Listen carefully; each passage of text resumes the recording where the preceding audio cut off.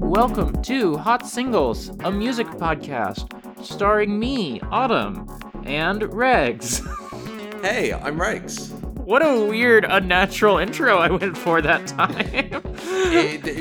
Commit to it. You just got to commit to it. So, do we want... I have two, before we get to the album, I have two small segments I'm going to do. Do we want the music one or the not music one first? Let's make a not music sandwich, so music one first. Okay, music one first.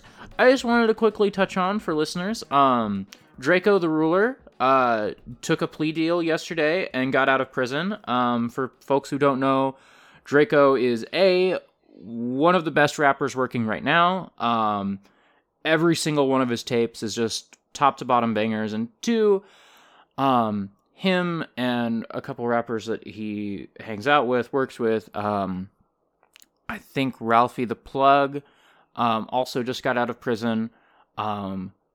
Because of their rap music and because they are successful, they have been for the last year, maybe even 2 years at this, maybe even 3. I think it's at least two.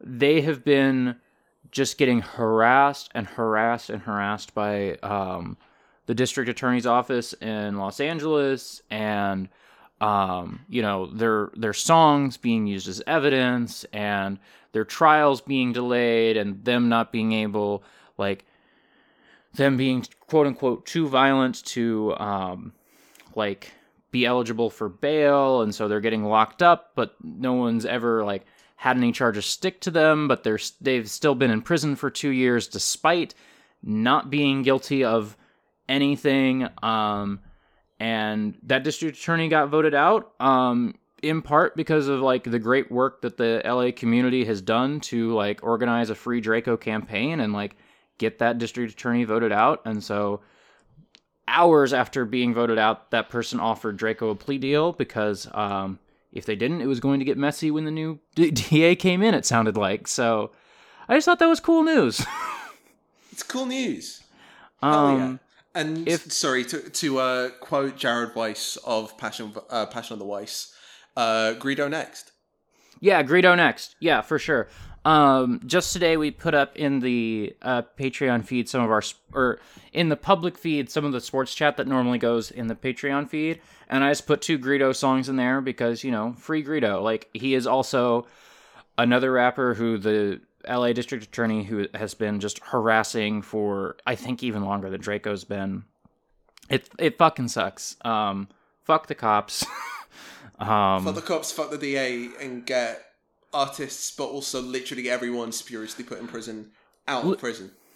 Literally everybody, but literally everybody.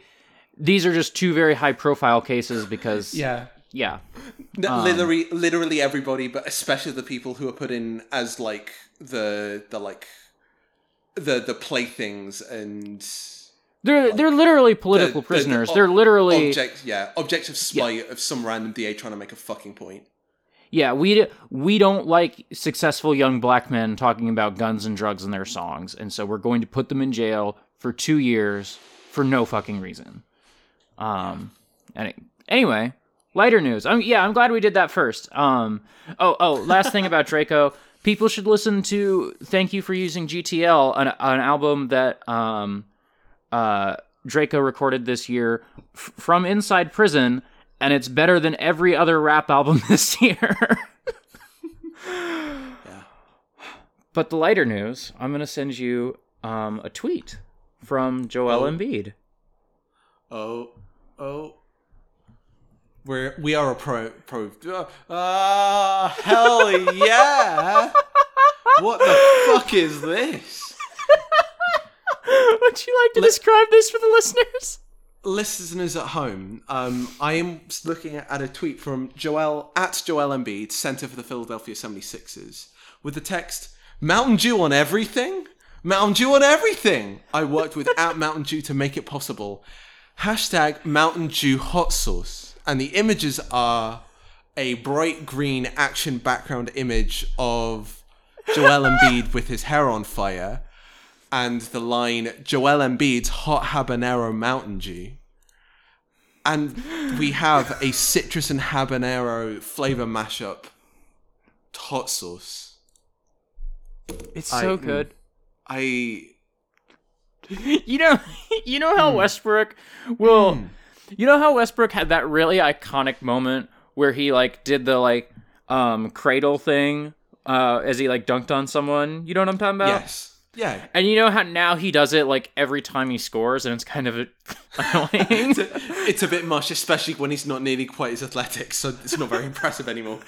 I want Joel to just, like, start posting up on dudes, and then, making, like, a motion like he's putting some hot sauce on some wings or something. Yes. So I want the hot sauce to be his new thing. Yeah, I want to hear every single time he dunks on a dude in the post this season when there are no fans, just screaming at the cameras, "He ain't got the sauce." I am just going to shout out on a similar but unrelated note that a little sauce mixing thing very similar to James Harden is the trademark celebration of one of my favourite footballers, Serge Gnabry of Bayern Munich. But yeah, I am so here for this. Do I need to import this?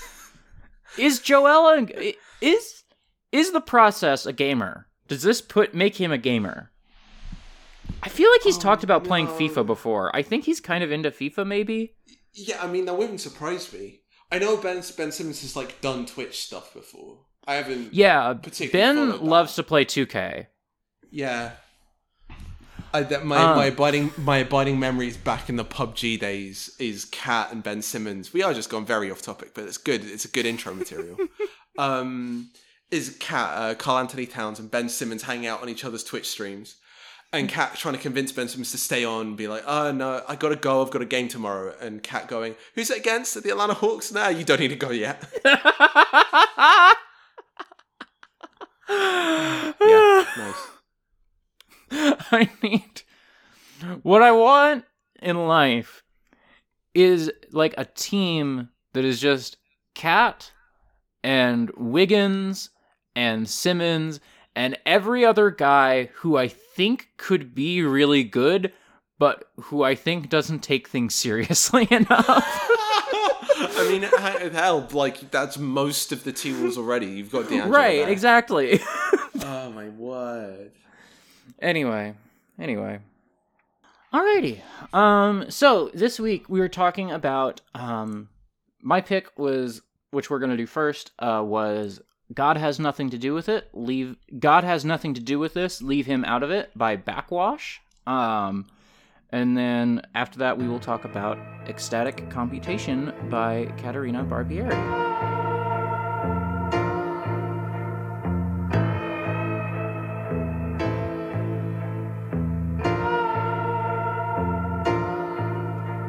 There's something inside of me.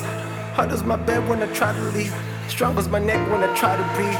Plus in my death there's a hide of weed. My uncle was tempted with irony. My uncle for dead when they try to sleep. My tears were shed but just silently. I did myself so violently. I'm feeling like any minute I will let them in. I know that demons be eating me out. Every second here it's his lecture chair through the windows to see me shout. Don't know what people are thinking now. If I leave would I read about it? I'm addicted to how I feel. I'm addicted to how I deal. Cause I fuck with black magic, yeah. I fuck with black magic, yeah. I love the bad magic, yeah. I love the bad magic, yeah. Fuck with the mathematics, yeah. Fuck with the mathematics, yeah. I fuck with bad habits, yeah. I fuck with bad habits, yeah. I fuck with black magic, yeah. I fuck with black magic, yeah. I love the bad magic, yeah. I love the bad magic, yeah. Fuck with the mathematics, yeah. Fuck with the mathematics, yeah. I fuck with bad habits, yeah. I fuck with bad habits I have will never cease to exist. I believe in this shit. I grieve and then I leave in my grip. The hedonism got no air. I gotta breathe in the mist. The smoke in the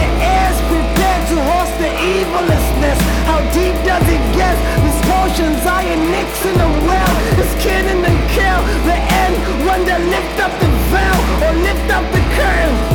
If anything is so certain, the seagulls is working. This access is so evil and perfect. Yeah, I ain't showered in long. I'm always depressed, dejected every hour at home. The power of the clothes on couches getting higher and cold. I feel so alone, but I don't wanna pick up the phone. Cause I fuck with black magic, yeah. I fuck with black magic, yeah. I fuck with black magic, yeah. I fuck with black magic, yeah. I fuck with black magic, yeah.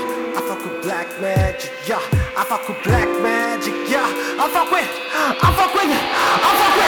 I fuck with black magic, yeah.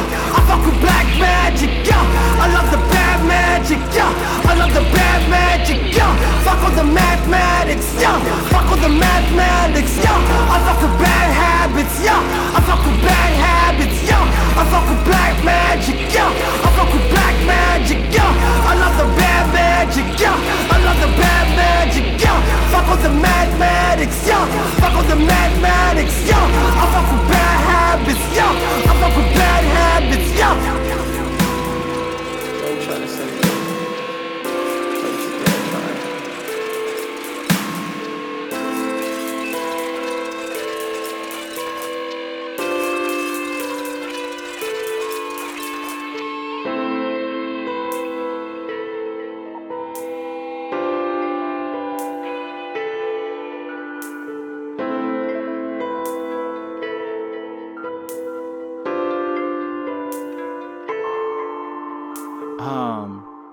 I guess that I should,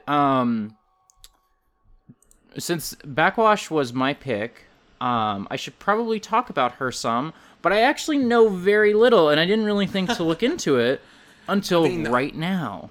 I mean, I've got the two lines I know about Backxwash already from my own little Googling, so maybe I could just do it and see what happens. Okay. So yeah, Backxwash is a black trans artist who is working out of Montreal, originally from Zambia, and moved when she was a late teenager. And yeah, got her start making beat mixtapes for her friends in Zambia, and is now in sort of Montreal's little old indie trans queer music scene. And this is one of her she's put out a bunch of projects. This is the one that sort of surfaced really heavily and got a lot of play, to the point where she just won the Polaris Music Prize, which is the sort of prestige Canada Critics Award. And yeah, in terms of that little scene, it's also got Black Dresses, which is Ava, looking for the name, Ada Rook and Debbie McCallion. Yep. I was just about there. I'm literally looking at the tracks and it's where the fuck are their names? I need to see their names. But yeah, who are also very much in the scene, also trans artists doing cool, genre smashing, interesting stuff, and are featured on this record. And yeah, it's a short one. It's 25 minutes or something like that, with 2 little interludes and 8 full-length tracks. Yeah. Interesting album. But it leaves a really good impression in such a short time, and it feels like a fully. It doesn't feel like a 22-minute project in that it doesn't feel like an experiment. It feels like a fully well-formed statement about Backxwash's ethos and what she's trying to accomplish. You know, it feels like a full 45-minute album, even though it is much tighter than that. Yeah. And just to what is that vision? The little tagline on Bandcamp is, this album is about my version of forgiveness and the things I need to face in order to reach that version of that. Reach my version of that. Yeah. Yeah. It is, so musically, and I always put in songs, so people will know this by now, but musically, it is an album that I think is doing something that has been done before, but not in a way that I've ever enjoyed as much, which is trying to bring together rap music and metal music. The opening song, I think the reason that this is not on streaming is that the opening song has a big Ozzy Osbourne sample on it. And I think I don't like metal music like at all. Period. I've tried a bunch. It's not gonna happen. That's fine. But this really works for me. Yeah, agreed. I also am not a metal fan whatsoever, but there is something about this album that is really, really awesome. Like the like genre tag here is horrorcore. Like I was thinking like doom rap or doom hip hop is like the way I try and describe it. It's got, in terms of the specific bits of metal it's drawing from, it's very much like, it's not thrashy and technical usually. In most of this album, it's very much like thick, grindy guitar textures, heavy, slappy drums. It's like I think of the little bit of doom metal that I do know, like that's the vibe, and it really fucking works.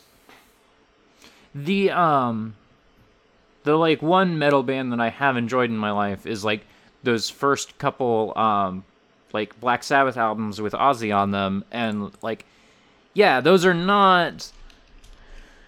very slow plodding albums, and so I almost think that like having the Black Sabbath sample early in this album helps me get into the right headspace of liking a sort of like album that is trying to fuse these two genres. Yeah, totally.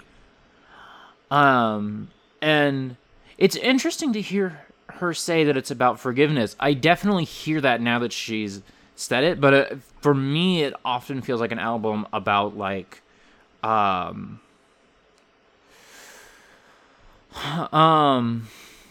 being in a great deal of pain and just needing to like get it out. Yeah, no, totally. And again, that is its own different kind of catharsis. There are many different ways in which forgiveness might be presented. And like calling the album this like loud and screamy and angry and like violent and vicious in places, an album about forgiveness is like, yeah, no, I'm rejecting that silly, like quite trite, shitty, like moralizing version of forgiveness and finding a much more like a reclaimed, powerful version of it. I totally see what you mean, but a lot of this is like the lyrical tick that keeps coming back is all the stuff about family. Some of the stuff is like very much about like you lost a son but gained a daughter, and it feels like kind of conciliatory and like wants to find a new exciting and the like liberated version of family. And some of it is just like, nah, that fucking sucked. I'm out of here. For me, the standout track on this album was Black Sheep, which opens on, "It's been a few months, was waiting to write you back. I apologize to my dad, place him in the spam." And like that feels like part of the process of forgiveness, and maybe not forgiving your dad, but like forgiveness can be a lot of different things, and like in some ways like not fucking speaking to someone for a long time or not fucking speaking to someone ever can be part of that, I think, in 100%. A very interesting way, you know? Yeah, no, like forgiveness to the past self that you bullied into like that moralistic version of owing people who don't deserve shit from you like favors and honor and respect that they just do not deserve. We're familiar with versions of that. Yeah. Yeah. My favorite book that I read this year actually is suddenly coming to mind, which is Something That May Shock and Discredit You by Daniel M. Lavery. Yeah. And like, since the book came out, he's had a lot of like, the book is about like how transness and queerness like put strains on like familial relationships, particularly like religiously charged familial relationships. And then since the book came out, like very publicly, Danny has gotten to a place where like he's not fucking speaking to his family anymore. And this album actually brings up a lot of the similar feelings that book brings up, now that I think about it. Yeah. The like weird kind of duties about estrangement and like reclaiming family and found versions of it. Yeah. The subject matter and the lyrics just like need their own time and space, but they're all like they're all fucking great. But like this isn't just about that. It's an album very much about those kinds of feelings in very large part, but also you get a track like Black Magic, which is just a fucking Just a banger.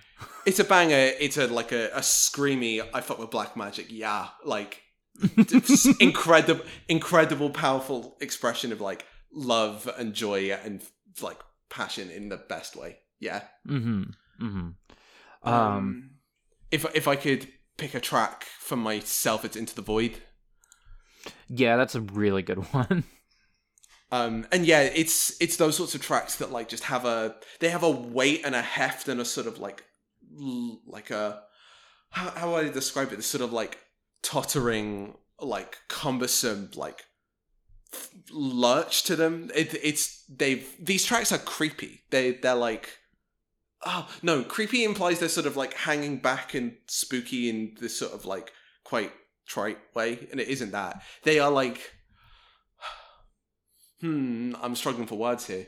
They're sort of like, I imagine these as like fucking weird, strange, cryptid monsters lumbering across a landscape. They are huge and powerful and overbearing and messy and going all over the place and making loud, clunky noises as they move. Yeah, this album has a heft to it, and I fucking love the density it has. This is also, Into the Void is also the song that starts on I believe, a sample of Joel Osteen. Certainly some, like, mega church preacher guy. And the level of, like, witchy vitriol for Christianity throughout this album is it's just good. As a person who has a sort of on-again, off-again relationship with faith and like is sometimes exhausted by like sort of edgelord atheism that you see online, like this is the good shit, because I'm just mad as hell. I've been hurt by Christianity and I'm just mad as hell. And the ability to not like spurn that, to say like, no, I'm going to talk back at it at the same register, on the same level, with the same like like biblical level of fury and import. Like, yeah, that's a good register to be at when you're trying to like make your case against it. God, yeah. The hook on Spells is really good. That's all I have to say about that. Is Spells the only song with a hook on this album?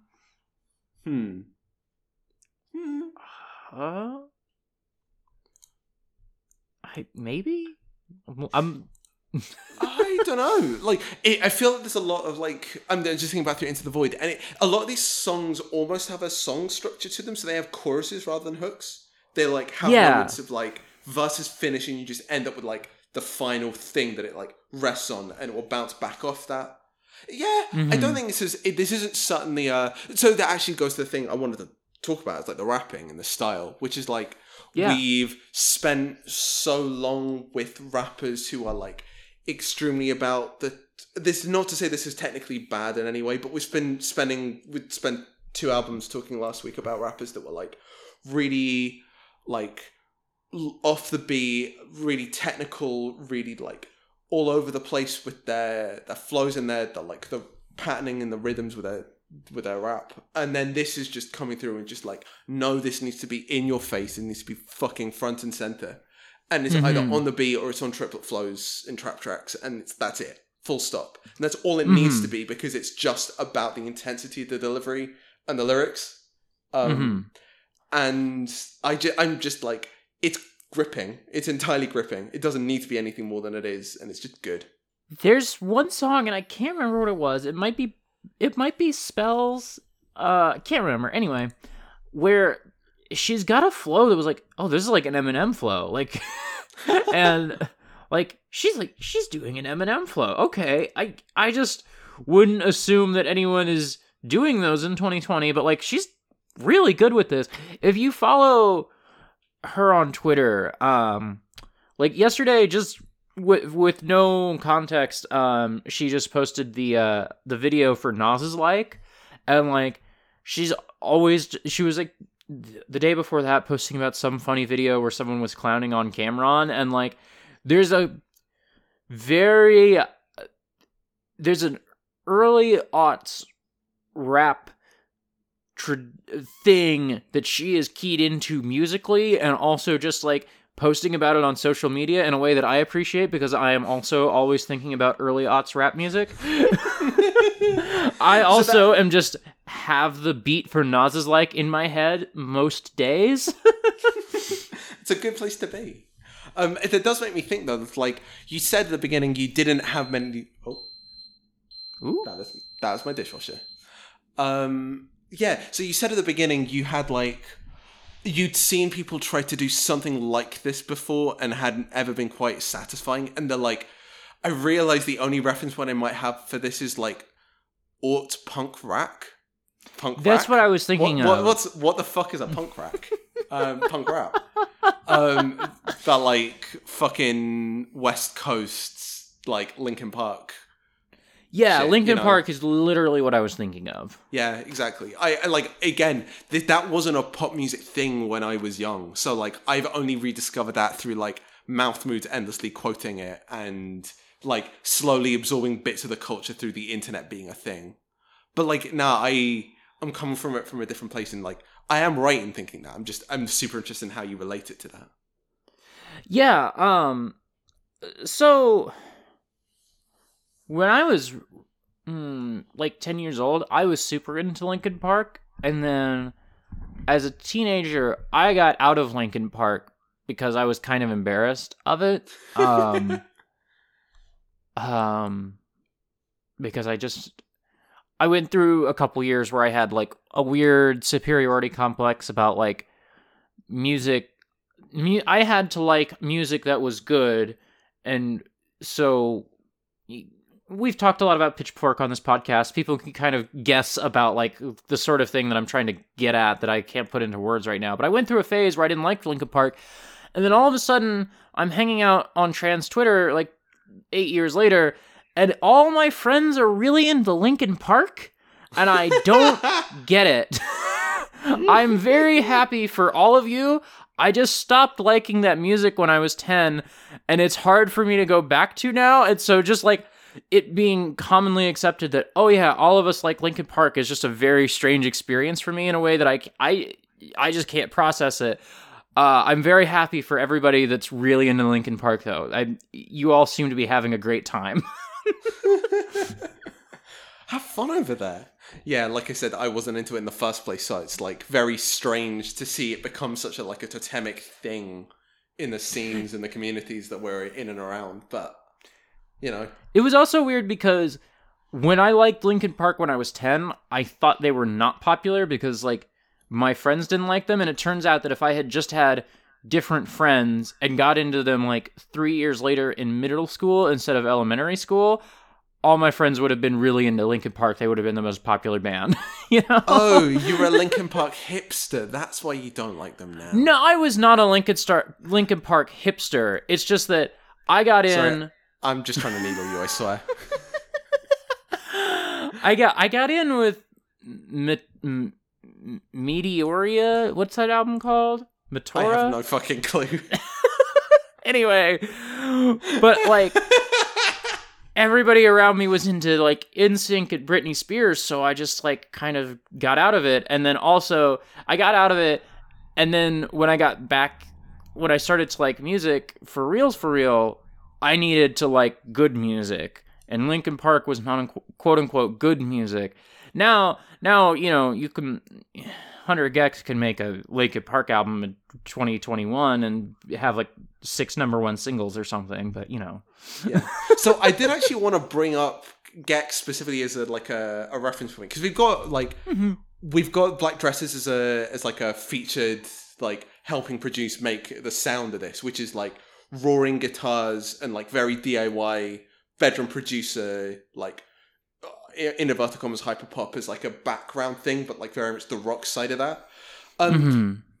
It's taking some of the same stuff but in a very different direction, because like when we talking about Gex, I often talked about the fact that like American EDM uses like metal snares. Like it's all about that like really like boingy like sound, a lot of pop to it and a lot of like ringing mid-range to it in a way that's just like is entirely different to the music that I'm used to, which is like very that British sound, which is a whole lot tighter, a whole lot more punk rocky, a whole lot more post-punky, and like doesn't have mid-range and just is like a hiss of white noise with a thump at the bottom end. And like this is a metal drum kit, 100%. That's the sound here. But it's not the thing that Gex has done, which is resynthesize those drums so cartoonishly that they sound more akin to like dance music, so that it is amenable for dance music, rather than just like a weird version of a metal kit. This is very sincere about being a metal sound. Like the drum programming on here is very like it's not boom bap hip hop by any means, but it's like very straightforward early, like I'd have called it mid 2000s style hip hop, or it's trap. But it's programmed with drums that really literally very much are like American rock drums with a lot of body to them and a lot of reverb on them and a lot of space and muscle to them, which is just not something I've ever heard done sincerely before, and it's fucking great.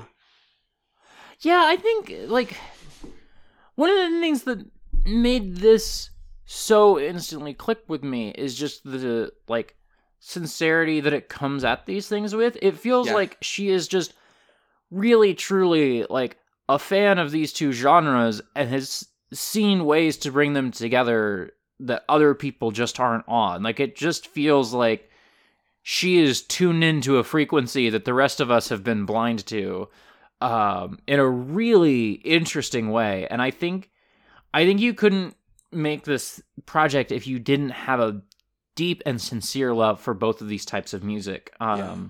Totally. I do have like a middle point that just like, I don't know if I'm certainly not qualified to talk about it, but like the thing hanging in the back of my head is Death Grips. Is what? Death Grips. Yeah. I don't. So this is the thing. I don't know Death Grips I've like tried very hard to like Death Grips and I don't. So it feels very weird for me that I can just walk into this and like it instantly. And it's not because this isn't confrontational. It really is. But it somehow feels like, I don't know, it feels like I have an in with it in a different way that I just don't with Death Grip. So I don't know, like, you've probably listened to more than I have. So I don't know if you have thoughts. So, yeah, and today was like my 5th or 6th time listening to this album, I think. Like, I spent a lot of time with this album, and this was like the first time that I was like, oh, there's Death Grips in here, duh. It felt so obvious once I heard it the first time. But there is... So I really like that first Death Grips tape, Ex-Military. Like, not to be one of these people, but I knew about Death Grips before they were cool. I heard about Ex-Military, like, the week that it dropped. Like, if you say to me, It Goes, in 2020... I'll finish the line. It goes, guillotine. Like, and then I think, and I can't tell because I haven't spent enough time with the albums that came after Ex-Military. I can't tell if it was the audience or Death Grips themselves, but as Death Grips got picked up by like the sort of needle drop 4chan r/hip hop audience, the Mew crowd, as those sorts of people adopted them, Death Grips took on. I just thought Ex-Military was good. I just thought it was interesting and exciting and new and good. And then Money Store came out, and it felt like it was a joke now. And I don't, because I haven't listened to Money Store since, like, the month it came out. It's been a long time. But Money Store felt to me like a joke. And I could not tell you anymore if that was Death Grips themselves making Death Grips a joke, or if that was me so powerfully, like, identifying this is the audience with the music itself. But Death Grips became really, like, repellent to me. Like, I don't want to listen to, like, new Death Grips music anymore. I don't want to give them a chance anymore, you know, in a way that's really disappointing because I really like Ex-Military. I think Ex-Military is like underrated for its influence, which is weird. Because I think people put onto Ex-Military, or people put a lot of things that Ex-Military was doing onto the Money Store, which I also just think is not as good of a project. It doesn't have It Goes. It doesn't have that song, so it's not as good. Yeah, that song fucking rips. Fair enough. Fucking fair enough. That's it. I would say this is the only time we're ever going to talk about Death Grips on Hot Singles, but I certainly can't imagine any other time we're going to talk about Death Grips. Yeah, I feel no need to like consistently beat myself over the head trying to get myself back in. The thing for me is like, it's just better that my way into that kind of like grindy confrontational rock rap stuff is through a project that just feels like I trust and like my heart is still listening to, rather than a bunch of records that I feel like gave succor to the worst people, even if they also did give like really great experiences to my friends and who I trust and really respect their own taste of. I also think that part of the Death Grips thing is the live show, and that ain't happening anytime soon. One, that ain't happening anytime soon, and two, like, I don't like if part of the thing is the live show, I don't want to be around Death Grips fans, you know? Yeah. Like, I don't want to be around people who hang on /Mew. Like, duh. I don't know. I went to a Vince Staples show in 2017 or 2018, and that had the sort of like, it was in Lawrence, Kansas, so it's a very different thing. That had sort of the like awkward white people moshing vibe to it that was, I think, probably comparable to what people get out of the Death Grips show, but like, I don't know. I would rather go see Vince Staples. I think he's better, and I think I get that same vibe out of a Vince Staples show. And also I get that same vibe while Vince literally in the songs is like, look at all these fucking white people like throwing their hands up at my shows when they don't even know what I'm talking about because none of them are from Long Beach. Yeah. It feels like if there's a different relationship when like the person can go at the Vince Staples show and feel alienated and uncomfortable but still fucking enjoy themselves, to the person who goes to the Say Death Grip show and isn't called out for their bullshit and just unironically like falls into line with the thing. Yeah. And like that's not a slight on Death Grips. It's just that like the culture is overtaken to the point where they just are that they are. But that's not that's just a fact of nature, not like a great indictment or anything. Oh, I guess the other thing to compare this to is maybe clipping, which I like clipping better than Death Grips, but clipping is just like, oh, I like this, but I never loved it, and this feels like in the same like sort of area, but I just fucking love this album. You know, like again, they figured something out that clipping didn't.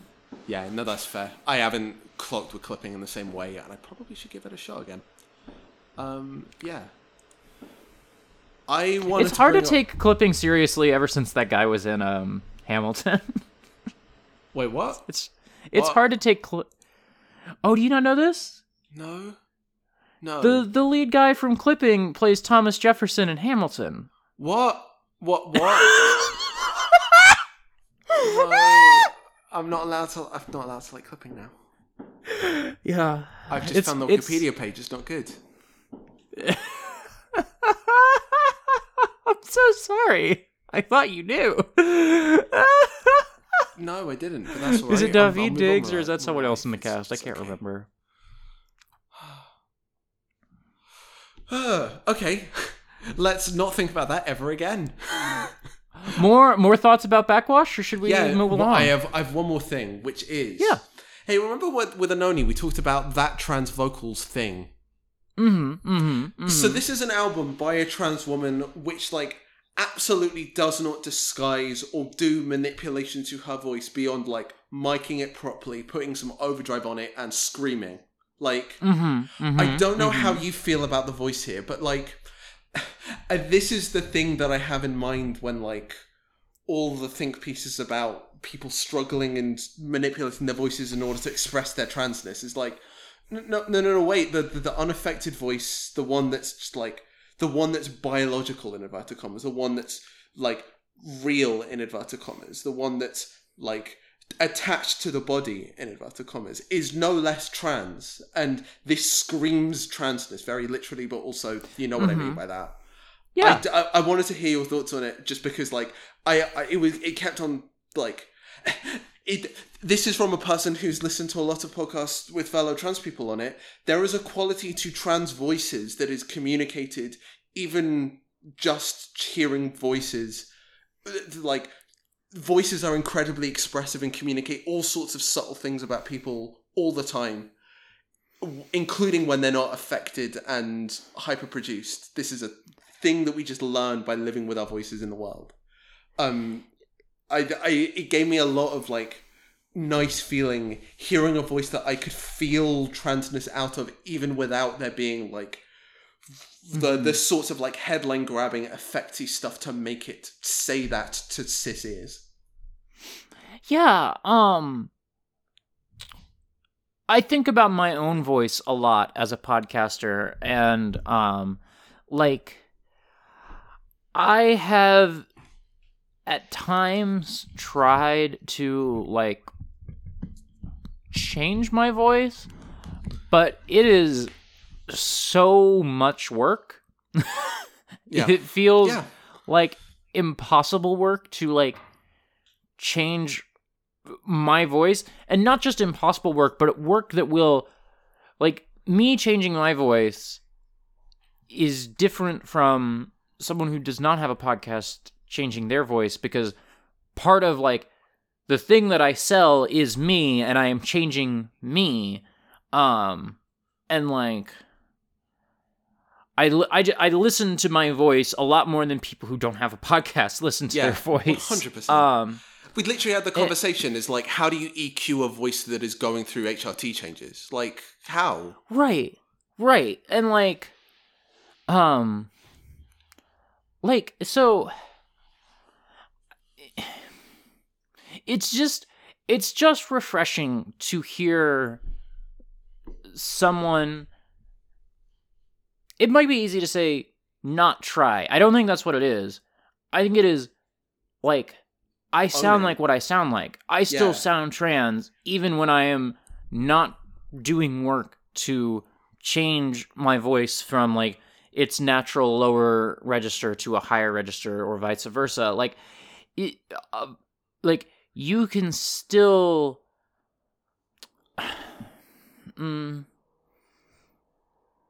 like, it's just nice. It's just refreshing. It feels like I so often, you know, being a non-binary trans feminine person existing in, like, a lot of binary trans femme spaces, I feel a lot of pressure to change who I am, not to change who I am, but to change how I am perceived, to change what my voice sounds like, to, you know, look into all these sorts of surgeries that might change all these sorts of things about me, and it just feels refreshing to see someone not interested in doing that. Yeah, you know, absolutely. Just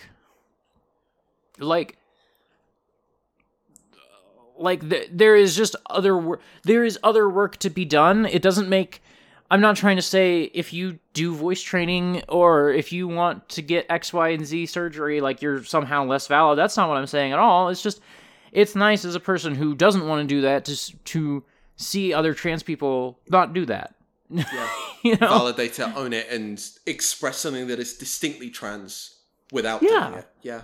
Yeah, because you can tell in every second on this album, like, what she's about. You know? Like, you fucking know. Yeah. Like, and you don't have to, like, you don't have to do anything that fucking Pitchfork article about Sophie was talking about to do that, you know? Exactly. And yeah, no, for my own part, like, as a mass non-binary person, or gender fuck that wants to divorce any relationship to existing gender categories and myself, like, I don't have a menu to pick from. I don't have a strategic position to aim for or end up on, or a trajectory to follow. Like, I just have to make it up as I go along, and it's very nice to just find new reference points and new, like, methods and ideas to bounce off whenever I, like, want to dip in and find any more additional exciting ways and strategies of, like, dealing with me and the body and voice and embodiment I have. There is a trans femme voice that I can hear in my head, and I heard it all the time on podcasts that came out from, like, 2014 to 2017.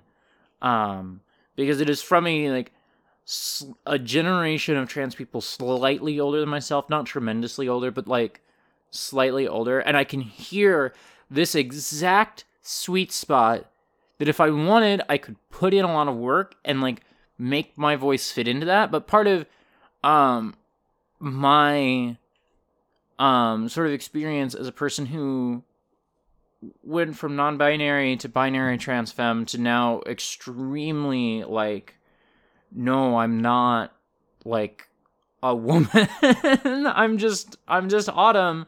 You're vibing. Yeah, I'm just vibing, bro. You're not a woman, you're vibing. Yeah. And, like, there is a very clear blueprint for how I could make my voice sound, and I often feel bad about myself for not fitting into that voice, and so it is just nice to listen to music and hear someone who doesn't have that voice, you know? Yeah. Yeah. Podcast day. Hashtag podcast day issues. Alright, should we head onwards? Yeah.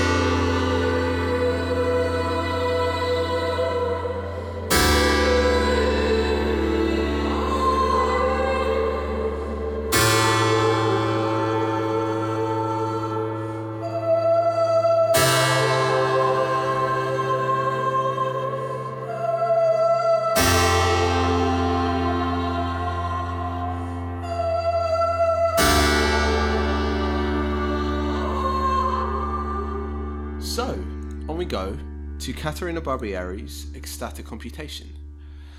So, I should give a little bit of a bio. And to do that, I'm going to read the About section of her website because I think it's funny and might set the tone for the discussion in a good and a bad way. Sorry, the website has flying images across it, so it covers the text ever so often. That's why I had to play for time right there. Caterina Barbieri is an Italian composer. Sorry, there's an image of her flying across the screen again. I'm going to copy the text into a note so that it doesn't happen again mid-sentence. I fucking hate HTML-rich websites. Caterina Barbieri is an Italian composer and musician who explores themes related to machine intelligence and object-oriented perception in sound. Her current sonic research investigates the creative use of computation and complex sequencing techniques to explore the artifacts of human perception and memory by ultimately inducing a state of ecstasy and contemplation. When you write that bio, you are sending a signal about who your music is for and who it is not for. That is, like, as a framing, a thing that I want to make sure is on the table. I tried really hard to understand any of that. Yeah. She I makes don't think I succeeded. So, I mean, if I had to summarize, she makes highly repetitive music to zone to. Yeah, no, that's the thing that I liked about this album. Yeah. I like this album a lot. But yeah, album gave me... Yeah, you go. Yeah, sorry, just to like... The framing I wanted was like... Caterina Barbieri is an experimental electronic composer. She makes electronic music that is very abstract, very influenced by contemporary classical and 60s minimalist music. Got like a sound design palette that borrows heavily from trance, but also from like old electronic experimentation. Very simple, very sparse, very elementary is maybe how I describe it. It is an album that it's just to fill out the bio stuff. It's on a label called Editions Migo, which is one of my favorite experimental electronic labels. If you're looking for anything from this sort of like brazen electronic stuff to weird like acousmatic music to like free jazz, that's a label that I always recommend to people for just like, hey, you want to broaden your music taste? Just like look up what the latest thing on Migo is and you'll have some fun. But yeah, this is the world we're in. I wanted a confrontational album. I wanted to chuck a really weird, really abstract, really uncomfortable electronic album at you to see what would happen because I'm just excited and intrigued by it. So yeah, tell me about how it felt to listen to this album. I went into this wanting to fight you.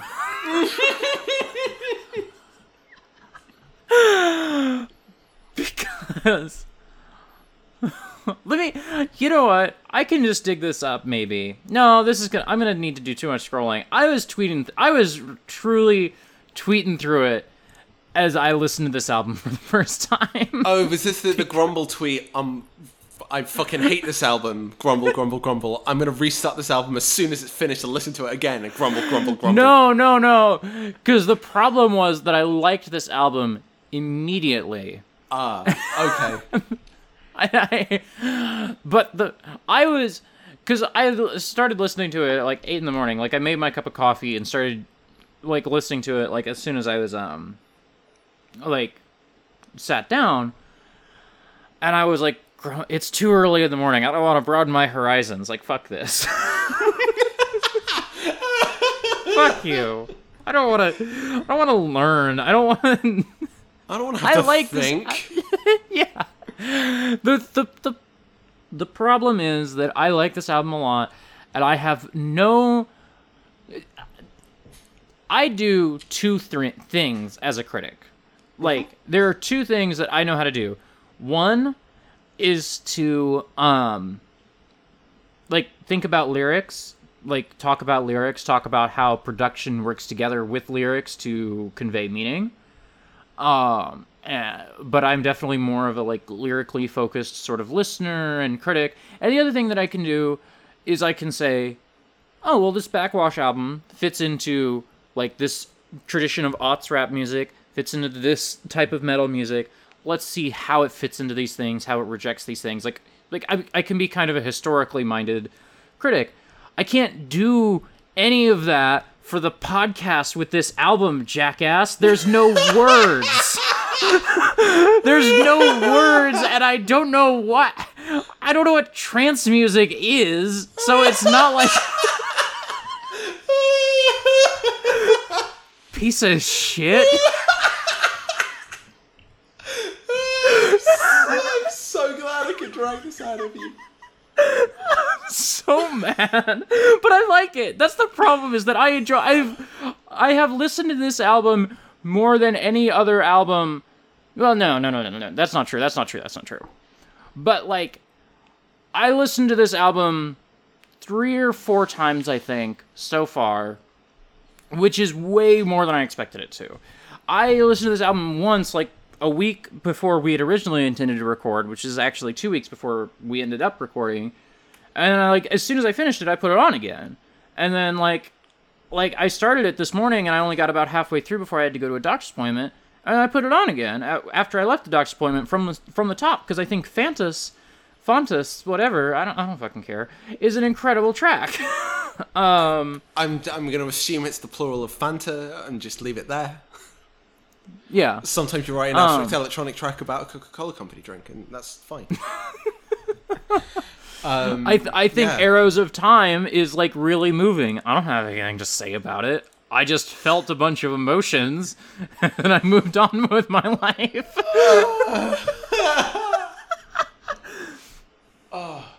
So, this is the challenge. This is the thing that, like, any writer about abstract electronic music of many different sorts, whether it's, like, dance music, whether, like, genre dance music that's intended for dance floors, or whether it's, like, experimental music that uses timbre and texture that isn't in the familiar toolset of the rock critic. This is the challenge you've got. How do you convey the translation of emotion and, like, sensation to stuff that doesn't have physical real-world counterparts and analogies that people are used to, and a vocabulary that people are used to, and maybe not even, like, musical reference points and structures that people are used to. Mm-hmm. And somehow you're still trying to synthesize that into a language that actually makes sense to people and their ears. There is a joke that I've always been sitting on, which is there is the shitty rock critic line of, like, writing about music is trying to dance about architecture. Well, what happens when you write really architectural dance music? And suddenly it makes a lot of sense to dance about architecture. And I feel like this is absolutely one of those albums where, like, if you are attempting to, in inverted commas, write about, in inverted commas, music, you're sort of missing the point. Because, like, you cannot take that rockist critic attitude of, like, here's the, like, auteurist story about the like, choice of instruments and the production studio and the, like, emotional state of the composer at that point in time. And you can't take those things and synthesize the 800 to 1,000 word review with an 8.3 at the end of it and make sense of an album like this. And that's the challenge. So, like, Always Sunny in Philadelphia title card sequence, the gang tries to understand abstract electronic music. So, I have a shit post and I have a real thought here. Far away. I lost track of both because I was trying to, like, keep things straight. My shit post is that how the fuck am I supposed to talk about an album when it doesn't talk? My real thought is that, like, much as rockist and poptimist are dumb constructs, dumb ways to misguided ways to understand music, that I think, like, any critic worth their salt and any critic worth listening to, i.e. anyone who's not Anthony Fantano, in 2020 does not really subscribe to any, like, thoughts about rockism and poptimism, but, like, you know, becoming a critic with my own voice in the 10s and 20s, I'm obviously, like, you know, That's your inheritance. In the U.S., yeah, those are my reference points, are these sorts of people. Like, all the work that I do is on some level descended from, like, Christgau or whoever, you know? Yeah. Like, and so, I don't know, most days I feel pretty good about my critical voice, and it's not that this album made me feel bad about my critical voice, it's just that, like, oh... It's at the limits of it, clearly. Yes, it's at the limits of it. There's, like, a contradiction that I thought was resolved and really just did not account for anything that wasn't mainstream US music that was going to hit the charts, you know? Yeah. Mm-hmm. Which is interesting. It's interesting. I'm a boomer at some level of my soul, and so I was like, but like that's fine. It's fine. It's also funny when it's funnier when I grump than me just like bright-eyed staring like, oh shit, there's music that I don't have a good critical framework for. Yeah. It's funnier for me to be mean, so I'm going to be mean. Hey, maybe this is my attempt to coax you slightly out of being mean, but it's fun to start there at the very least.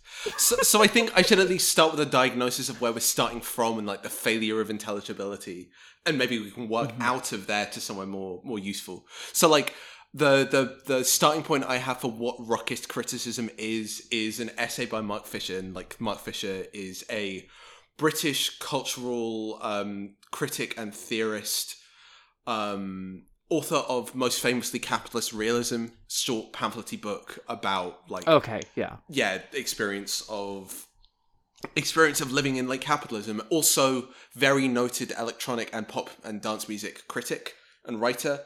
Was one of the first people to put burial and hyperdub as a label on the map, which is like a very influential dubstep like genre defining piece of music and critical darling in the UK. So yeah, this is from 1 second. There are children running through the hallway. That's all right. They seem to have stopped shouting now. Go on. So yeah, this is a quote from an essay of his called "The Metaphysics of Crackle, Afrofuturism, and Hauntology." So yeah, I get to fucking wheel out the critical theory guns here. So yeah, rockist criticism always prefers the authentic to the synthetic, the live to the recorded. Without using the term, Kodwa Eshun, another critical theorist and a colleague of his, identified the principal characteristic of rockism in a broadside at the beginning of his More Brilliant Than the Sun, 1998, railing against a default emphasis in certain critical quarters on the live show, the proper album, the real song, the real voice, the mature, the musical, the pure, the true, the proper, the intelligent.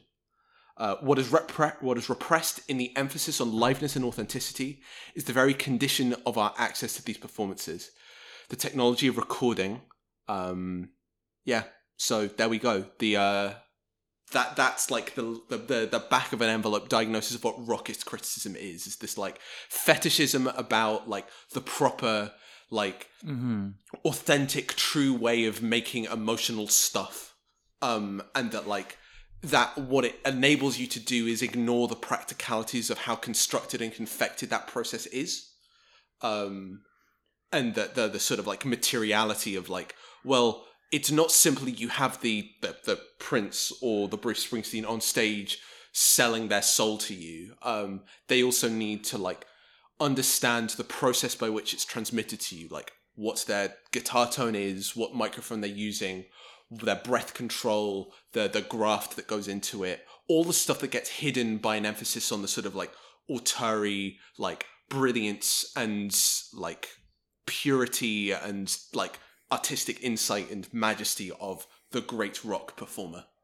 So that's like the thing that we can't talk about here, because like there are certainly elements of that. Like I can tell you like Caterina Barbieri uses modular synthesizers. I can tell you details about like the gear she uses, the sequencing, the patterning, the like influence of where these rhythms come from, where the sound design might come from. But fundamentally that doesn't really tell you much, because like we're so far out the realms of that being the meaningful thing that's transmitting like the emotional content of the music. Like I'm not looking at Caterina Barbieri on stage and being like, oh, what a great fucking performer. Prince has blown me away with that guitar solo or that falsetto or whatever it is. The emotional content comes from like the timbres and the textures and the like like the qualities of the music itself in a very like structural architectural sense, and that like Rocky's criticism is just bereft of any explanation for how that works. Yeah. Yeah, and like the moment that the moment of me deciding, I don't know how I'm going to talk about this on the podcast, but I am going to listen to it a second time, is like also the moment that like I knew the name Arrows of Time because I had to pause the album on that twice. I knew the name Fantas because that's the first one. Yeah. I didn't know the names of the rest of the songs, and I think that's the album is a space that you live in for 36 minutes. It's not a story being told. It is like you say, it is like very architectural dance music.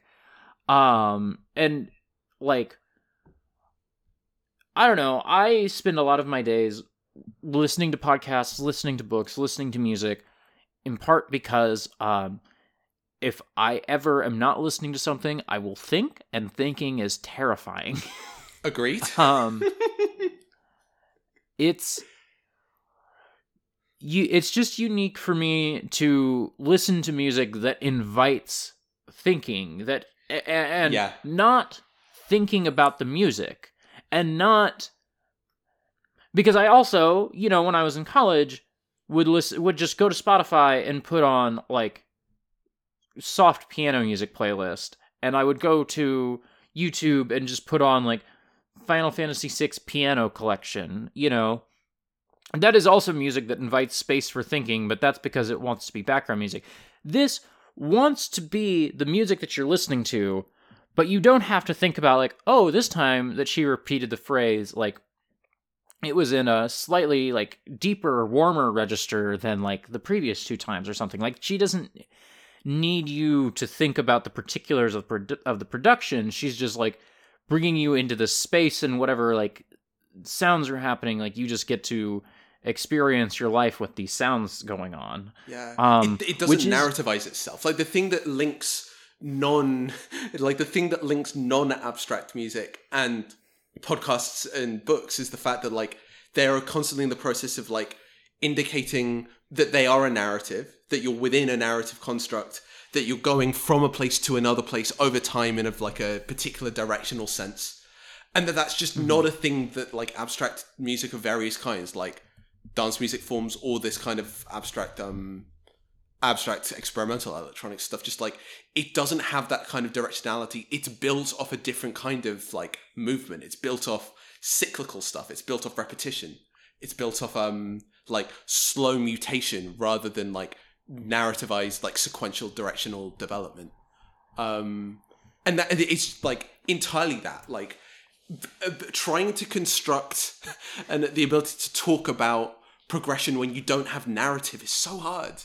But again, like you make attempts to do that, like, and then so this is the thing I wanted to like draw us towards is like when we do talk about this stuff, like the things that I picked out were timbre, texture, repetition, and the emotional state that those things generate, and that like the reason that like narrative is such a powerful way of framing stuff is because it gives us waypoints for the sort of emotional state at any given time. But like, if you want to talk about emotional states, you can get at them directly without the conceit of narrative. And that like a thing that abstract music of various kinds allows you to do is like, oh, the like thing that generates emotional states here is like, if you haven't got the framing device of narrative, then you just have to talk about it as directly and succinctly as possible. Just linking like sound design and development over the course of 6 minutes, and the like textures and the like minute references of qualities of sound and juxtapositions, because that's all there really is. So like I can tell you what's actually the interesting, like how would I go about like parsing this record?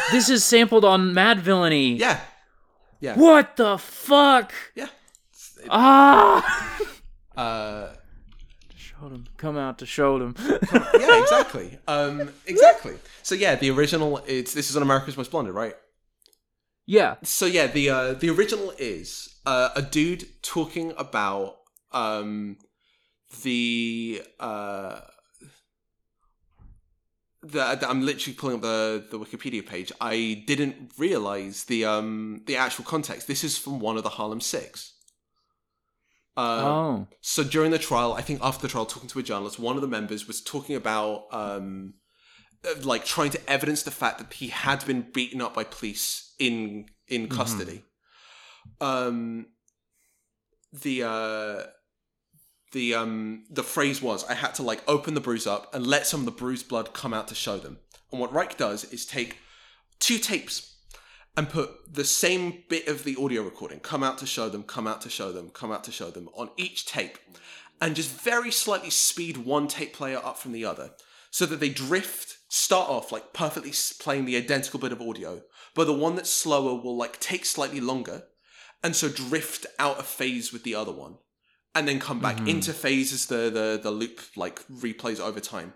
And so you end up with this like phasing effect where you're going to end up with like interplays of rhythm and interplays of texture that are going to be like generated over and over again just by this systematic thing of like changing the length of one recording relative to the other and phasing between the two. It's process music. It's music that starts off with like minimal subject matter and applying the systematic operation to it to generate new things out of it. If you want another... I'm not going to like walk you through the entirety of Steve Reich's catalog, but like the important things here are minimal initial subject matter and systematic ways of introducing it, removing it, moving it around, and interrelating it in order to generate new forms. Like, everything is minimal and everything's systematic. And once you've got those basic principles, all the sort of like unit operations of minimalism are just like experiments with like different parts of those principles. So Caterina Barbieri is effectively doing 2 things here. She's doing one basic technique, which is note addition, which is taking a phrase, a complex phrase, and slowly piecing it together over time from component pieces of this like mixed like underlying texture, just adding one note of the sequence at a time until it fills out the whole thing. And it's just like, this is songwriting. This is absolutely songwriting, but it's songwriting in incredibly programmatic and incredibly like logical and analytically developmental ways. And like once you have the vocabulary to talk about it, you're like, aha, I noticed this is the thing she's doing. It is like this sort of like whatever compositional techniques, and that's unlocked some understanding of the structure. I've gone through all of this and like not explained, like, that doesn't tell you anything about the emotional quality of the music, does it? Like, me telling you a bunch of stuff about composition doesn't explain why it feels a certain way, right? So Fantas is a track that feels like desperation to me. Fantas is a track that feels like mourning. So this is where the sort of the trancey sound design comes in. This is just a bunch of sawtooth synthesizers like blaring into the night sky at the end of a rave while you're like staring backwards, not paying attention to the main stage, like just trying to like feel the emotion of like dance music happening around you while you're not taking part of it. Like, that's a headspace that I immediately slot myself into when thinking about Fantas. It's like this long emotional swell of intense, emotional, euphoric synthesizer music that you can't like fall into like physical embodied dance with. It's a weird feeling of simultaneous euphoria and estrangement, and that's the thing that drives the emotional core of this music, is like the way I hear it in relation to dance music that I know and love, but also this sort of like mournful figure, this minor pentatonic figure that she's building throughout the piece, and the like character of these synthesizers being like roaring and like ripping and buzzing, but also somehow empty and not like crystalline and not quite graspable and not quite like overwhelming and gonna take your body up and hold it and hug you tight with it. And that's how I describe it. Like, I have to resort to these weird metaphors of texture and timbre and repetition and the effect that all of those things have over time. Because like you can't get the narrative content out of it. But that's what it's doing. Yeah. This is... I was thinking as you were talking, and this is a mode that terrifies me in music. Of thinking. Not thinking. Of... something that terrifies... that I had never thought about before, but something that terrifies me in music is being left to my own thoughts. That I go to music in some way to distract myself from my own thoughts, which is more about my own mental health than anything else. But anyway, but this is a mode that I actually enjoy in some other art forms. like, I think a lot of films will invite you to do this, of just, like, be in this space and think. I can't think of any movies that I like that do that off the top of my head, but, like, that is a thing that exists. Mostly because I don't really watch as much cinema as I used to. Persona, I guess. Persona and Hour of the Wolf, which are two of my favorite movies, do this. Yeah, I very much feel that. But I just posted a minute ago in the chat this link to a video game called Oneric Gardens, which came out in 2014, which I think about all the time. And I don't really talk about it because... I don't talk about it because I don't know what to say, because it's not a narrative game, but it's very... I think about this game a lot because it kind of showed me... I think a lot of people talk about, Gone Home showed me that video games didn't have to be shooting people. I kind of knew when Gone Home came out that video games didn't have to be shooting people. But Oneric Gardens, I don't know what the word Oneric means. I don't even know if I'm saying it right. I mean, I've seen it before because it's been used in wanky dance music titles of a very similar nature to the sort of music I'm linking to you now. Right. In film theory, the term oniric refers to the depiction of dreamlike states or the use of metaphor of a dream or the dream state in the analysis of a film. And people should... It's by Lilith Zone. People should go look this up. I might post a link to it in the description of the podcast. And it is just a collection of spaces that kind of look like Myst, that kind of look like Kingsfield, that kind of look like a whole bunch of things, and it's just spaces, and you just walk through the spaces, and there's sounds sometimes, but there's no one talking, there's no narrative, and that showed me, like, what games could be, because it was just a space, and it was, like, profoundly moving for me, and, like, so it's just interesting. I don't have a great point that I'm making right now, but it's just interesting for me to think about my own biases as a critic, and just hang out in this space is something that I love to do in a video game. I think on some level this is like the appeal of Tony Hawk, is just hang out in this space, but is like for my own mental health, terrifying in music, and for my, like, ability to do the work of criticism, terrifying in music. Like, it's just interesting to me that, like, there is this whole thing that music can do, that I was aware music could do, but until we started talking about it, I had no idea that I was, like, fundamentally opposed in my bones to doing it, to going there. So to just indulge the game's metaphors for a little while, like, the Tony Hawk comparison is really great, because the other game that this reminds me really clearly of is a little game called Grip Tape Backbone. Sorry, it's a bit of a tongue twister. Grip Tape Backbone, which is basically a sort of fake skateboarding game through like a vaporwave nightmare-scape.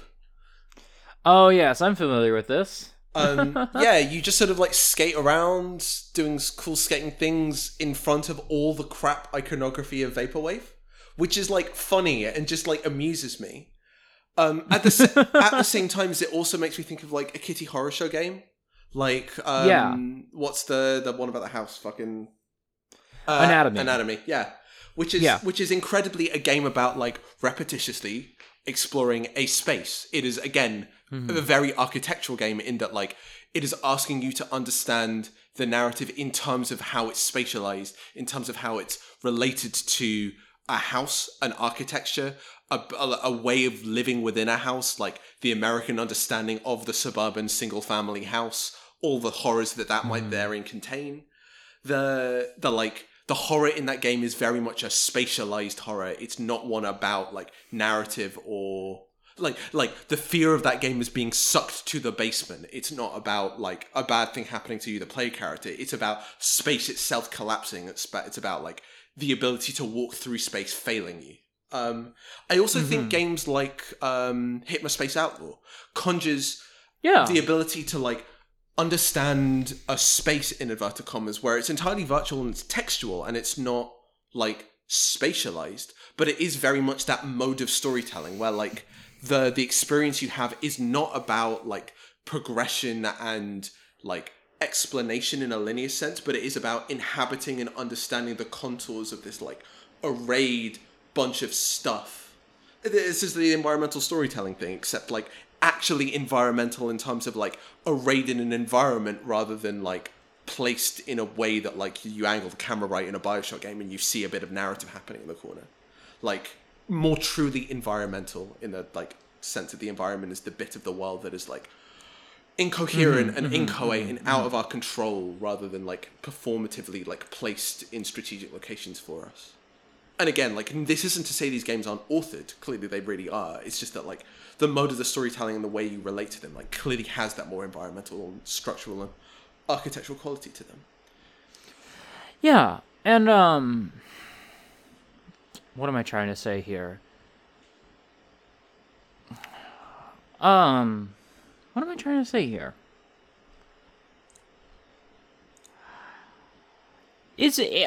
I guess the thing... another thing that just got me thinking is just that, like... I used to listen a lot to the podcasts Sound Opinions and All Songs Considered. Mm-hmm. I quit listening to All Songs Considered a couple years ago because, one, I just find NPR's whole liberal approach like actively damaging to the world that exists. And like I'd been teetering on the edge of unsubscribing, and like they had like fired an intern who was tweeting too politically, but that intern's tweets were like, I went to my DSA meeting, you know. Yeah. Oh, fuck those Nazis. And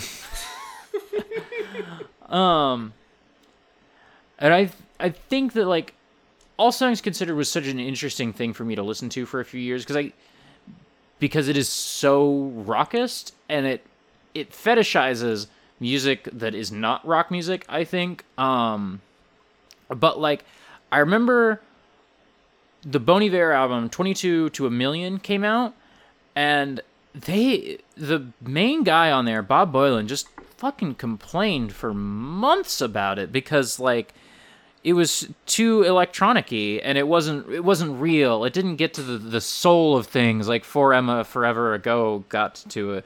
And I didn't like 22 to a Million as much as I'd liked For Emma Forever Ago, but like fucking whatever, dude.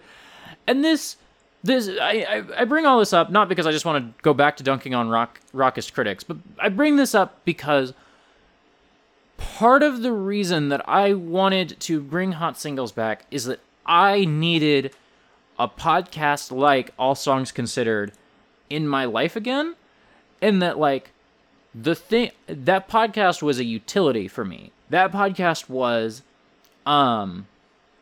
like they talked about like 6 albums every week, you know? Yeah.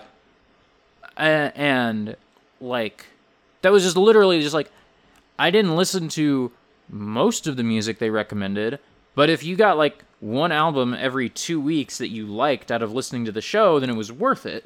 Yeah. You know? Yeah.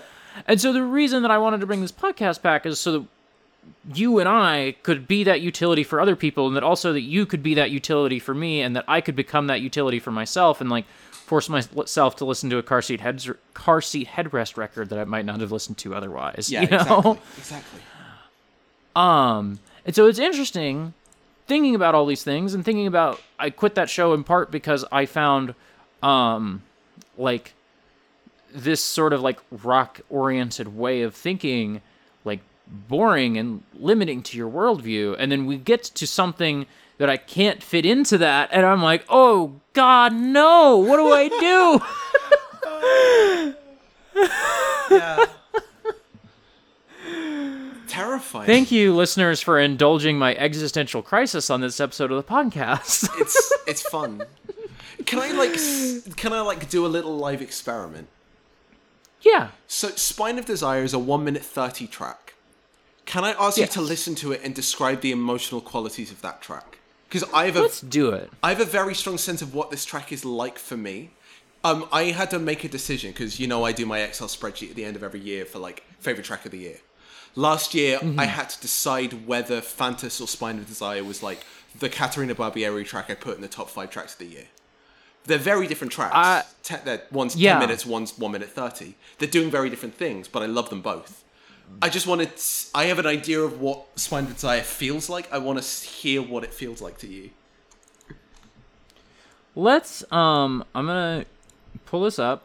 Do we want to just both start listening to it at the same time? Yeah, sure. Go for it. 3, 2, 1, me. And okay. All right. 3, 2, 1. Oh, no! I hit play by mistake. It's playing. It's playing. Surprised myself. Okay. Yeah. Whatever. I'll be a couple seconds behind you. So we're building to something, but then if I'm remembering this track right, we don't get to whatever we're building to. Because we've got this other top line that is just kind of sad.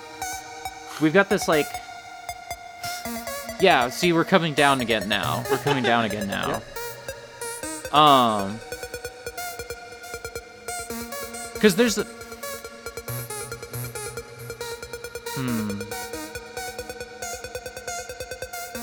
It almost feels like sirens. Like, it feels like there's, like, the Doppler effect going on, you know? But that top line is just kind of, like, sad in the way that Hyperlight Drifter is sad. Yeah. You know? Sorry, I can only talk about video games this episode, apparently. I mean, Hyperlight Drifter's a good fucking soundtrack. Nothing wrong with that. It fucking is. This is good. Yeah, I think it...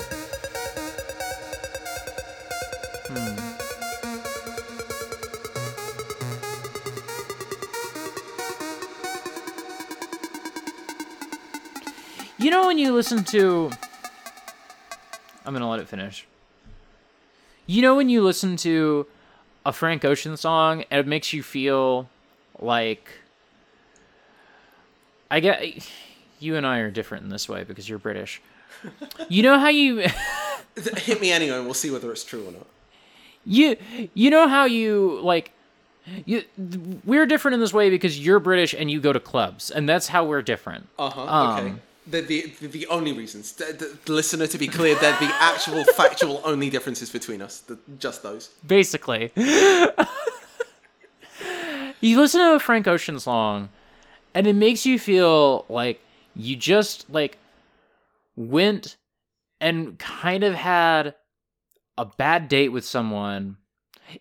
This song makes me think about Good Guy from Blonde. That's what it makes me think about. And you had a date, and it was kind of bad, but then you made out with the guy after, and you kind of didn't, and then you, like, drove around, like, you dropped him off at his house, you just kind of drove around, and, like, felt weird. And this is not an experience I've ever had in my life, but feels very real to me, because I live in a culture, We do indeed live in a society. I do, like, leave dates feeling bad and then just drive around Kansas highways. This feels like that. This feels like, oh, things are coming up. I'm feeling good. No, I just am kind of depressed, maybe. Maybe this sucks. Yeah. Like, I can give you my answer, which is, this is the feeling of being anxious in the club. This is the feeling of... this is the top line of Euphoria. This is, again, playing the two like separate aspects, which is this track as a lead line, which is this like euphoric, almost trancey, like dance music line repeating, and this sort of like temporally, like it's in time, but it's sort of different meter and with a different repeating pattern, so it's never lining up in the same way. This like incessant beeping part that's unpitched and looping up and down, that it's called a siren. It's very much like that, like Doppler affecting up and down. And like, this is the feeling to me of like, if you just resynthesize these elements so that beep was in pitch, and then put a kick drum underneath this could be the framework for an incredible minimal techno track. Like an incredible minimal techno track. Yeah. And the fact that it isn't is because that beep is bendy and plastic and rising and anxious and terrifying in a way that I can't get to grips with.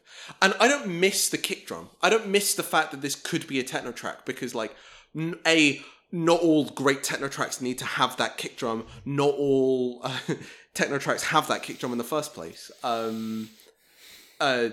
Like, it's just fine as it is. It's not. This isn't like an empty composition or something.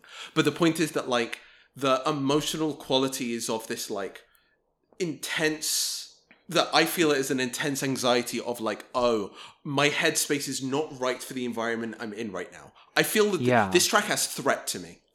This track is, like, this track is piercing in a way that, like, if I heard this in a, like, I've heard people play this music live before, like, people mix Caterina Barbieri into DJ sets and things like that. And it's an intense sense of estrangement in that, like, at some level, you're, like, intensely in the moment, intensely embodied.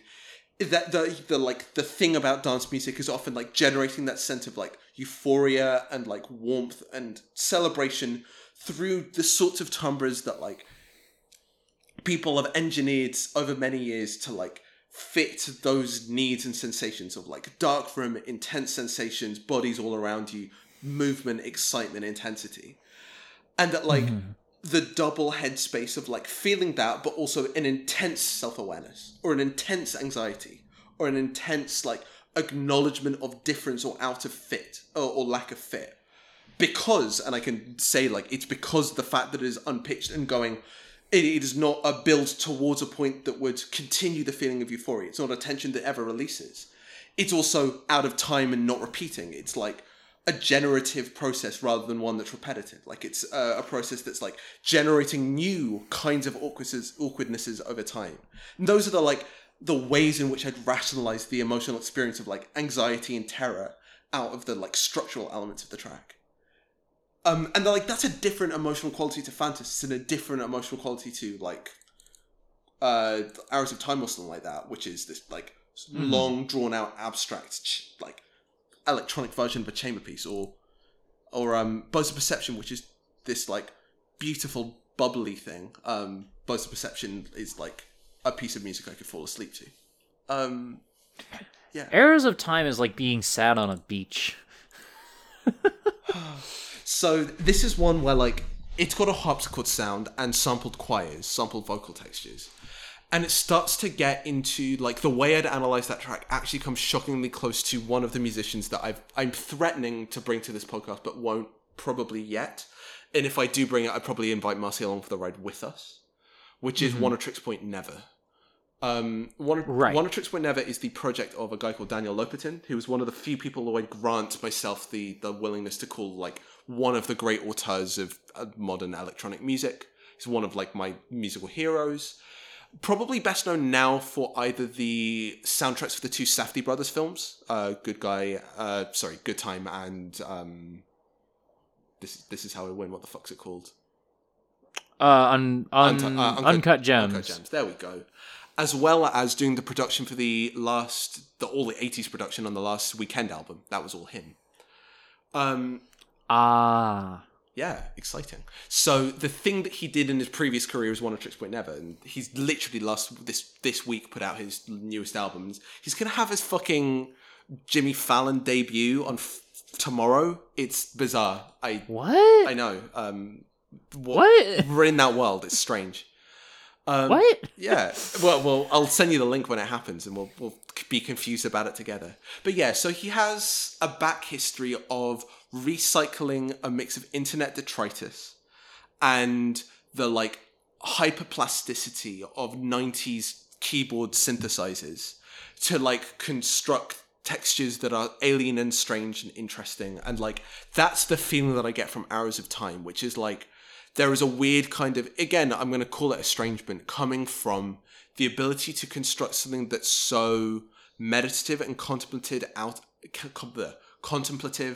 and, like, holy feeling, chamber music feeling, out of, like, sounds that are that biting and digital and crystalline and, like, awkward, cutting, maybe. And that, like, that's a sort of, like, interesting tension that's sitting between the, like, acknowledged plasticity of the timbres, but the, like, all the contextual clues telling you that this music should be, like, warm and inviting and soothing and full of, like, veneration and respect for the structure and the, like, progression that it's going through. So, like, that's, again, it's, like, tensions and fun, like, complex counterpoints and interplays, but, like, talk about that in very referential terms. Whereas, like, a track like Bows of Perception for me is not in tension. This is just, like, one of the best written, like, melodies that I've heard all year. Or had heard all year, or last year at least. And just played out and experimented with and, like, stretched like taffy over 7 minutes. And that's all the track is. And it's got this much more, like, soothing, like, velvety qualities for it. And the sound design is slightly more muted. It feels, again, like a bowed instrument, almost like you're approaching a cello's timbre, maybe. These are all the things that I, like, use as, like, descriptors and reference points. And, like, again, it becomes very referential. You can't, again, to dance about architecture, you have to maybe, like, do, I don't know, origami about swans. I don't know. Like, everything becomes referential to itself. There's no, like, context that, like, makes everything crystalline clear and intelligible to everyone else. But, like, through this, like, scramble to find metaphors and find conceptual analysis and map that onto the technical things that are going on and map that onto, like, the sensations that you're feeling at any given point in time, or that result from living in that space from any point in time, you start to build up pictures and impressions that, like, maybe they're informative. I hope they're informative. But there's, like, a different kind of poetry to them. Like, I cannot hope to pretend I've got some, like, analytic solution to how to analyze abstract music, to how to analyze dance music or electronic music.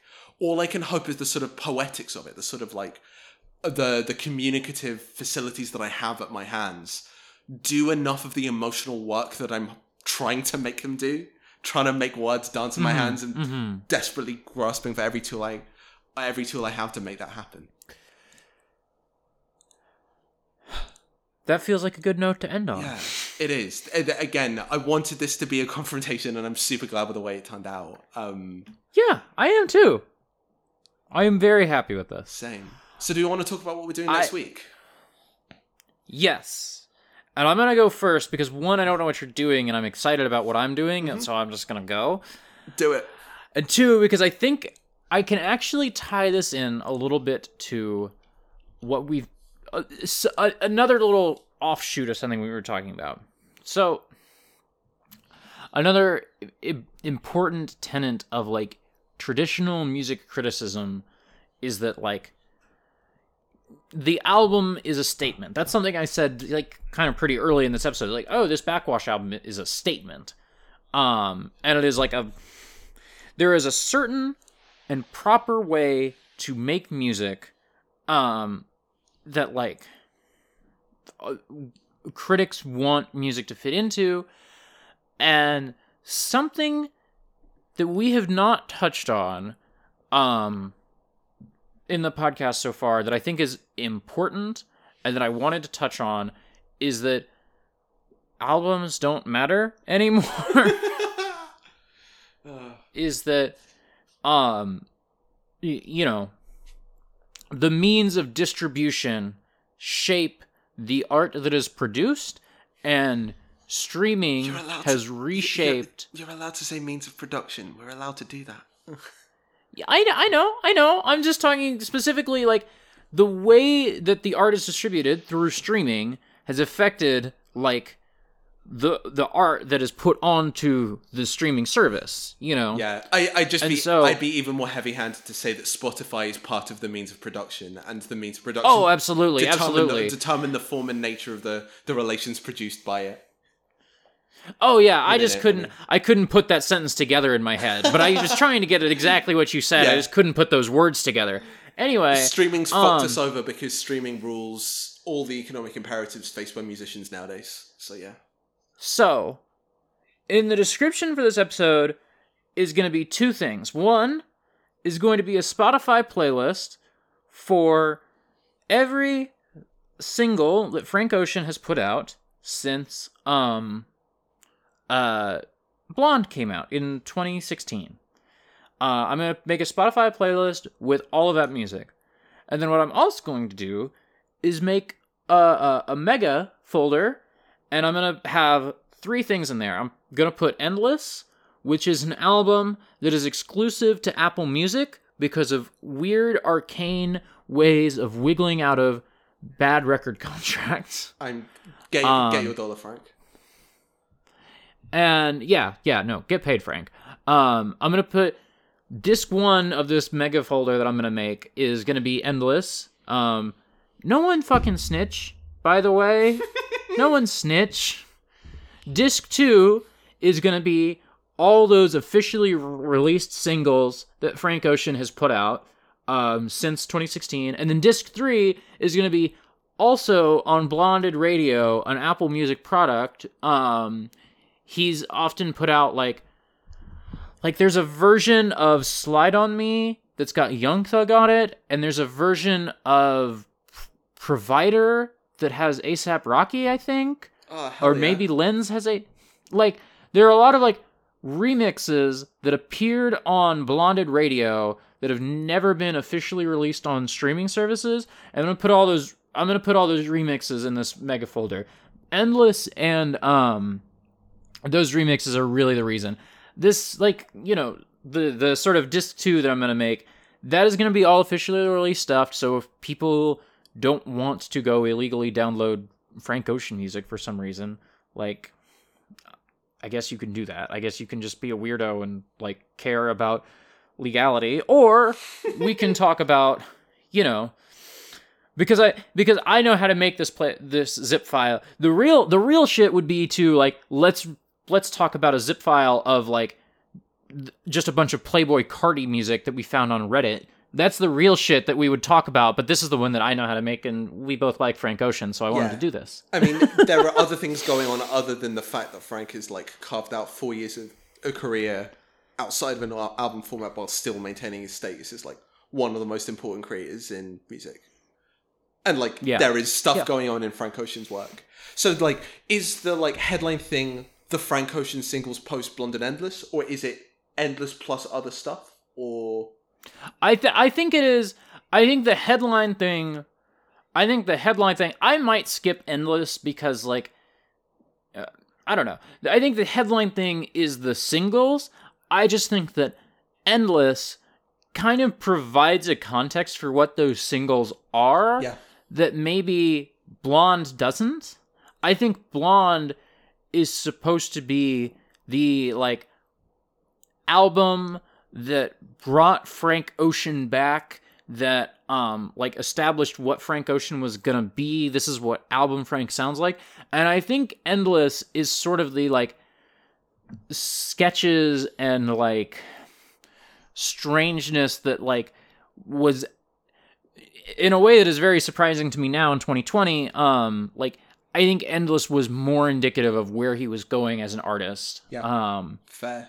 Than I've never watched Endless, by the way. I've never watched it. I've heard it a bunch, but I've never watched it. So that'll be interesting. Interesting. If the video version's in the zip file, I might spend some time doing that. You'll be happy to know that I don't know if you saw. Frank came up in Abnormal Mapping Discord music chat, and I explicitly said, "Oh, nice." To someone looking to try and get into Frank Ocean, definitely start with Channel Orange, progress to Blonde. Yeah, start with Channel Orange. Yeah, but don't forget Endless. And the explicit line, I'm quoting myself here, Autumn would never forgive me if I let that one slide. Everyone needs never to... fuck someone you wouldn't want to be, though. Yeah, everyone needs to remember what Endless is about. Yeah. And with that, I can say what my pick is, right? Yeah. And my pick is not... It's an album. I'm not doing any of the weirdness with that stuff. There are many ways in which I could fuck around with singles, and particularly for dance and electronic music, but that's for some other time. The album I'm picking is Owen Pallett's In Conflict. Okay. One I'm guessing you don't know about? I don't know this. Cool. I'm looking it up. I'm going to have fun with that one. Owen Pallett, what was the name of the album again? In Conflict from 2015, In Conflict. maybe 14. 2014. Okay, cool. Wonderful. All right.